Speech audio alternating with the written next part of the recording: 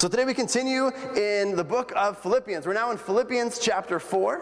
Philippians chapter 4, we're going to be looking at verses 6 to 9. So if you have your Bible, why don't you turn there with me today? If you don't have your Bible, our internet's down, so you probably can't access it through your phone. So it'll be up on the screen behind you. If you haven't been with us through the Philippians series, listen, I encourage you to go back and to listen to some of the previous messages because it builds up to this, right? So the book of Philippians isn't one verse here and one verse there. It's a whole letter, and it's important to understand it within the context of the letter. So go back and listen, and I pray that the Lord encourages you through that. But let's start by reading the passage here this morning, verses 6 through 9. Do not be anxious about anything, but in everything by prayer and supplication with thanksgiving, let your requests be made known to God. And the peace of God, which surpasses all understanding, will guard your hearts and your minds in Christ Jesus. Finally, brothers, whatever is true, whatever is honorable, whatever is just, whatever is pure, whatever is lovely, whatever is commendable, if there is any excellence, if there is anything worthy of praise, think about these things. What you have learned and received and heard and seen in me, practice these things, and the God of peace will be with you. Let's pray together. Gracious God, we ask that you would communicate your truth today. Father, again, we thank you that we don't have to make up truth. In a world where it seems like so many people are debating what true truth is, we have the answer, and the truth is you. And Lord, we pray that this morning your words would be clearly spoken and clearly heard. Be glorified in this place, Lord God, in Jesus' name. Amen. So this is one of the anxiety passages in Scripture. There are other ones that talk about worry. There are other ones that talk about fear. But this is one of the most famous ones, right? We also have Matthew chapter 6 where Jesus talks. We'll get there in a minute. But let me share something. But before we work into this passage today, I think it's important that this passage does not remove or discourage the importance of Christian counselors in the world today. As we look at dealing with anxiety, when we look at the Bible, we look at the whole counsel of God's Word, and we see in the Bible the importance of different gifts that God has given different people, and the importance of being in community, right? The importance of being in community. So I want to say that before we get any farther today. I am a huge proponent of Christian counselors. I think they are vital. I think they are great and important. And so this passage does not discourage that in any way, sense, or form. But let me ask you this question this morning as we start. Are you a worrier? Are you someone that worries? A lot? A little bit? I think we know the answer to that. If you're someone who spends a lot of time being worried, the truth is everybody worries about something. But there are people that tend to worry more than others. There was a study done by Benendon in the UK, a healthcare company, that showed that people, on average, spend 14.31 hours per week worrying. 14 hours.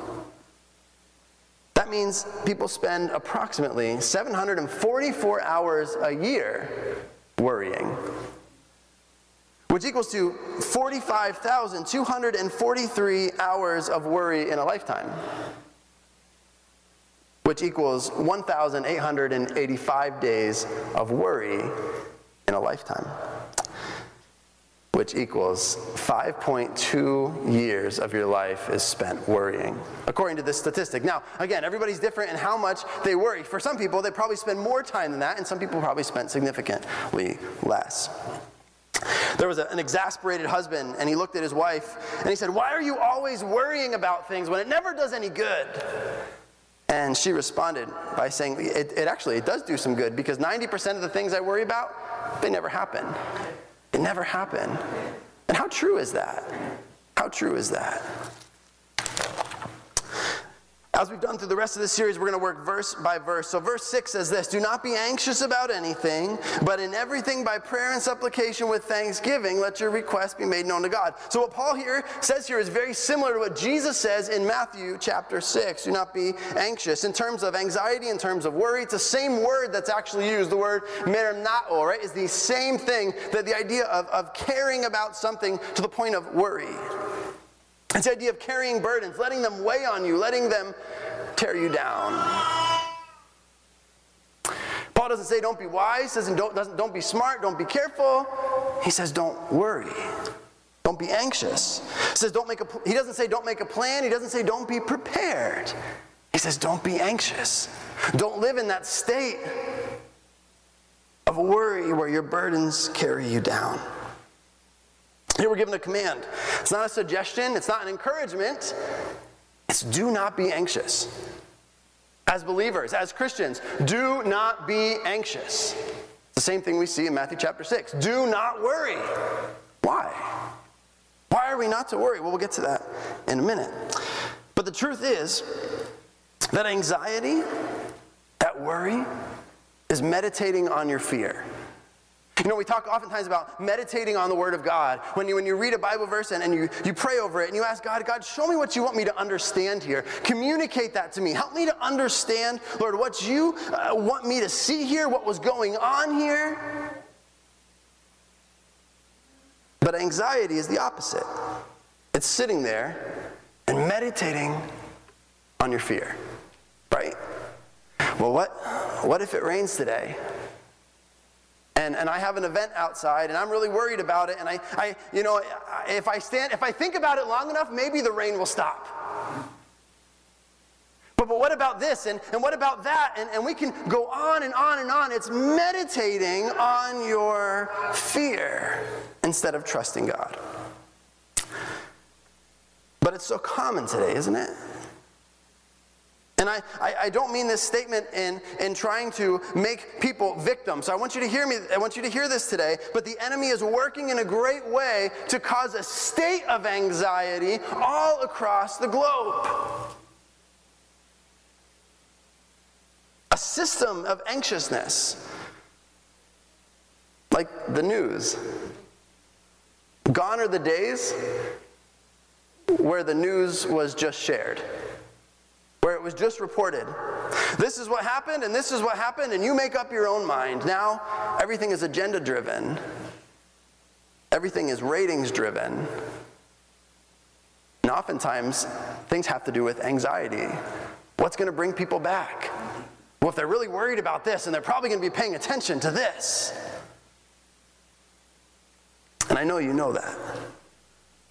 Whether it's family things, the state of the nation, the sin that abounds so greatly, the lack of morality, the fear of job security, healthcare struggles, future concerns. The reality of it is that the enemy is working regularly to put you into a state of anxiety. To where you look around at all of the chaos that abounds, and let's be honest, there's a lot of chaos. Because we live in a Genesis 3 world, a fallen world, a sinful world. But Paul says, don't be anxious. Paul says, don't be anxious. And where is Paul when he's writing this? He's not sitting on the beach. He's sitting in prison. He says, you know what? Brothers, don't be anxious. Trust God. I came across a story the other day, and it said a very nervous airline passenger began pacing the terminal when bad weather delayed his flight.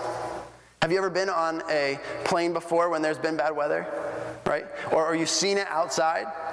And anyways, he was walking through the airport, and he comes across this machine. And I think if they had these machines in airports, they would make so much money.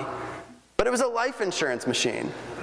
And all he had to do was pay $3 for $100,000 in life insurance in case his plane wouldn't make it to its destination. He looks outside at the rain. I think I actually have a picture of the rain, don't I? Is it going to show? Maybe. It might not work. It might not be visible enough. But he looks outside at the rain. And he looks at the machine and he says, you know what? The only responsible thing I can do is pay $3 to get that life insurance. $3 to get that life insurance. So he gets the life insurance. And then he realizes, as some people do, when some people are anxious, when some people are worried, they don't eat a thing. Right? That's me. When I'm worried about something, I'm not hungry. Some people, when they're worried about something, eat everything in sight. Right?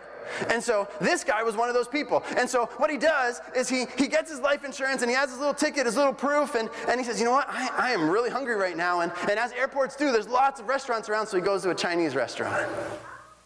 Eats this huge plate, chicken lo mein. And at the end, he opens his fortune cookie. And it says, your recent investment will pay big dividends. Don't be anxious. Trust God. Well, I think we read this, and we read Matthew 6, and we read Philippians 4, and we say, well, that's great, Paul. Lord Jesus, I understand what you're trying to tell me, but how are we to live a life without anxiety? How is that possible for me to live a life without anxiety? Well, the first thing we have to do is understand the spirit that the Lord has given us. 1 Timothy 1:7, for God gave us a spirit not of fear, but of power, love, and self-control. See, it's the enemy who is causing that anxiety in your heart. It's the enemy who wants to see you live in a place of anxiety. So Paul lays out a plan. He says, listen, don't be anxious. And when those thoughts of anxiety come, when those thoughts of worry come, when those thoughts of concern come, here's how I want you to approach it. I want you to take it to God by prayer and supplication. Now, remember right before this, last week we looked at the verse that said, rejoice in the Lord always, right? Rejoice in the Lord always. And so we bring that into this, and Paul says, in everything by prayer and supplication. That means when those thoughts of fear and worry come, you take it to God. And that means that when those thoughts of rejoicing come, you take it to God. Oftentimes, for many people, prayer is a last resort, when prayer should always be our first response to everything that happens in life. How many times have you lost your keys before somewhere around your house? I tell you, before my wife bought one of those little key things that you hang your keys on, these were gone every day. And I remember looking through the house for them, and I'd find them eventually. But what's our response when we find them? Great, I'm going. What if our response was, thank you, Lord? God, thanks for leading me here. I remember growing up, my parents would do that with everything. It seemed like everything. The response was always, thank you, Lord. Praise the Lord. For things that were so easy, things that people would take for granted, the response of my mom and dad was always, thank you, Lord, praise the Lord. And I remember because that became ingrained in me. I'm going to put them back in my pocket so I don't have to find them later. But see, as believers, we always have something to be thankful about, don't we? It's always something to rejoice in. And Paul says here, what I want you to do is by prayer and supplication. So here's Paul's recipe for working through anxiety. The first thing you do when those thoughts of anxiousness, those thoughts of fear come, you go to God with what? With thanksgiving. With thanksgiving. Well, oftentimes our response when fears come, the first response is, Lord, I need this, and I need this, I need this, and I need it now. But Paul says, here's what I want you to do. Instead of that, I want you to go to God, and I want you to say, God, I want to thank you for how good you are. I want to thank you for your faithfulness in my life. I want to thank you for that time when I didn't see how you were working because there was a mountain in my way, and I kept telling it to move, move, move, and it never moved, and then I realized all of a sudden that you had it there for a purpose and a reason. You come to God with thanksgiving first, and then let your request be made known to God. And you might be sitting there thinking, Tony, that's great. For some people, it doesn't work for me. Went through too many things in my life. I struggle with anxiety here and there. I point you to 2 Corinthians 12:9, which says, but he said to me, my grace is sufficient for you, for my power is made perfect in weakness. Therefore I will boast all the more gladly about my weaknesses, so that Christ's power may rest on me. See, God knows what you're going through. He knows what you struggle with. Newsflash, but things that you thought were secret aren't actually secret. God knows the battle you've been wrestling with in your heart. He knows how easy it is to put on a Sunday morning face and then go home and carry the weight of the world on your shoulders. But his power is made perfect in weakness. Then we get to verse 7, and it says, and the peace of God, which surpasses all understanding, will guard your hearts and your minds in Christ Jesus. See, what Paul doesn't say is that, listen, if you do this, you're never going to struggle with anxiety again. He says, listen, if you pray about this and you come with thanksgiving, you're never going to have a worry thought again in your mind. He doesn't say that. Instead, what he says is, if you do this, the peace of God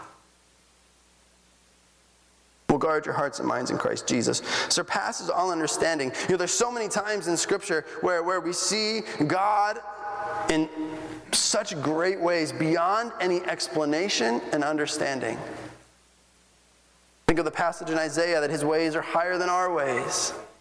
Think of the disciples when they watched Jesus calm the storm. Who in the world is this man that even the wind and the seas obey him?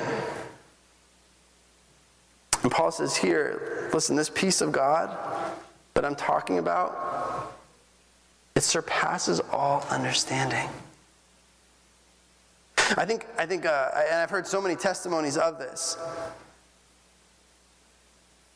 When people are going through such a tough time, and that peace which only comes from the Spirit of God floods your heart. And you can't explain it. Because what you should be at that moment is worried, and what you should be at that moment is concerned, and what you should be at that moment is overwhelmed with grief, right? That's what the world would say. But the peace of God floods your soul. And you can't explain it. See, I can't even tell you how many different people I've talked to, whether it's at a funeral or before a medical procedure, after a medical procedure, and they say, Tony, I can't even explain it. But God's peace has flooded my soul. But God's peace has overwhelmed me. I wasn't worried. I wasn't concerned. My heart's sad, but I have such peace. It's unexplainable. Is almost always the word that you hear used with it.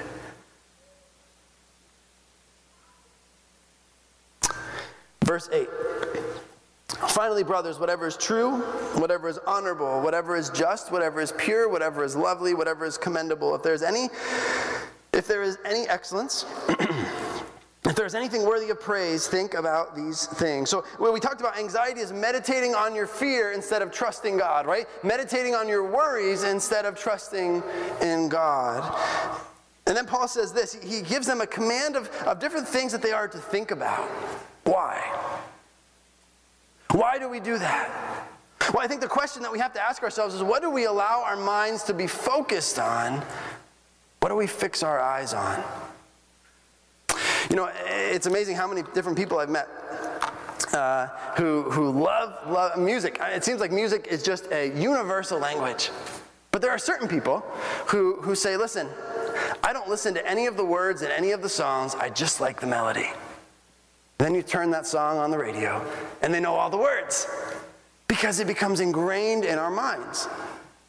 Little by little, as we allow things to flood our minds, those things come out of our heart or our mouth. And I think you've seen it.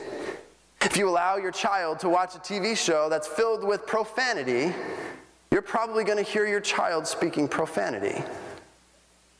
If you are watching a show that's filled with profanity, and you've never watched anything before, you might notice it in the beginning, but little by little, you might not hear those words anymore. What you fix your mind on matters, because it's what you're putting in your heart.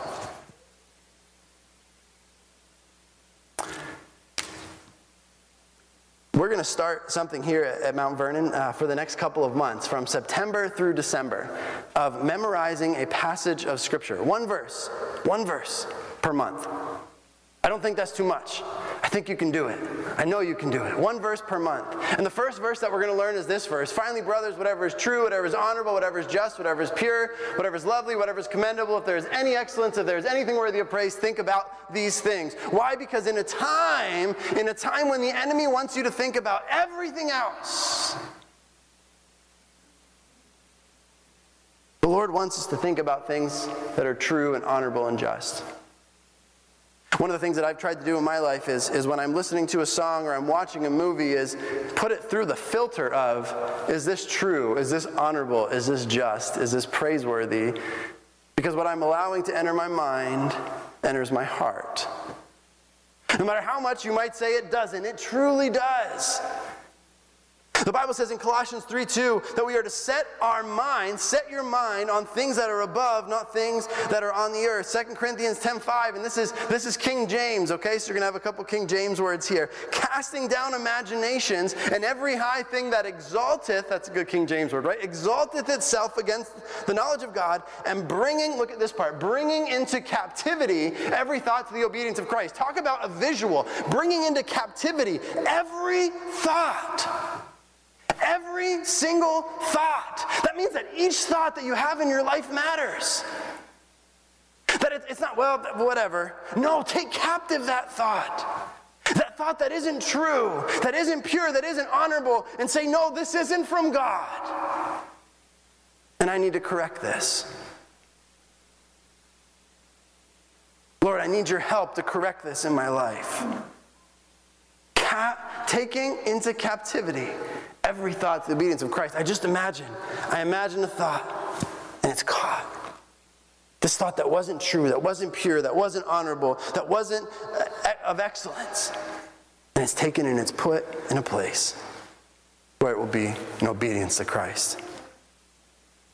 Romans 8:6, for the mind set on the flesh is death, but the mind set on the Spirit is life and peace. See, one of the things we talk about so much in life is our hearts, but the battle's in the mind.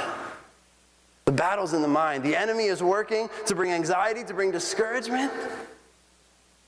And Paul says, here's what I want you to do. I want you to think about these things. So next time you're driving in your car and a song comes on the radio, put it through this filter. Next time you're sitting at home and you're watching TV and a movie comes on, put it through this filter. And ask yourself the question, is this true? Is this pure? Is this something of excellence? Is this praiseworthy? You know, people used to always say, well, would you listen to this song if Jesus was sitting with you?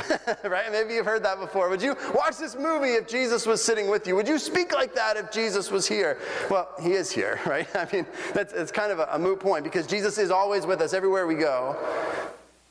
But at times in life we act like he isn't. And so we have this filter that Paul has given us that we are to fix our minds on. Setting our eyes on Jesus. Jesus is true. He is pure. He is excellent. He is praiseworthy. The famous missionary Hudson Taylor, maybe you've heard his story before. If you're not, we don't have time to get into it today, but he's definitely worth reading his bibliography, too much schooling, biography, and reading about his life. It is an amazing thing. But let me read you a quote that he shared through the many difficulties that he endured in his life. He said, I'm no longer anxious about anything, as I realize that he is able to carry out his will for me. It does not matter where he places me or how. That's for him to consider, not for me. For in the easiest positions he will give me grace, and the most difficult ones his grace is sufficient. Let me read it one more time. I'm no longer anxious about anything, as I realize that he is able to carry out his will for me. It does not matter where he places me or how. That's for him to consider, not for me. And this is I really want you to focus here. For in the easiest positions, he'll give me grace. And the most difficult ones, his grace is sufficient. See, oftentimes when we find ourselves in places of anxiety, it's because we're trying to solve problems on our own. We meditate on our fear and on our situation when there's nothing that we can do about it, instead of trusting in the one who holds all things. And then Paul says this, what you have learned and received and heard and seen in me, practice these things, and the God of peace will be with you. What you have learned and received and heard and seen in me, and practice these things, and the God of peace will be with you. So Paul's not just saying verse 6 through 9, right? I mean, we see the whole letter to the church in Philippi. As you work through these things, as you practice these things, as you look at unity in the body and rejoicing in the Lord, as you look at how you respond to anxiety, practice these things, and the God of peace will be with you. I truly believe that you can be a believer.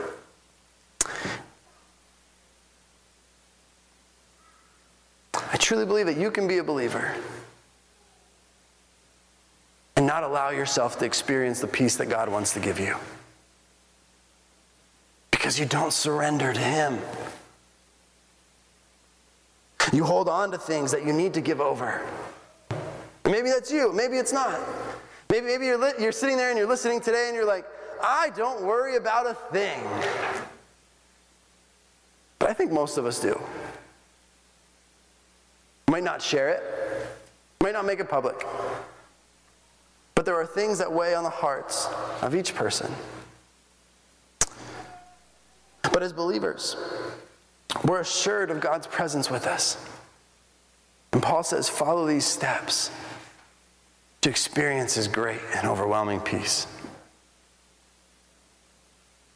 We were trying to get the internet working this morning, and I came across a song. I've never heard it before.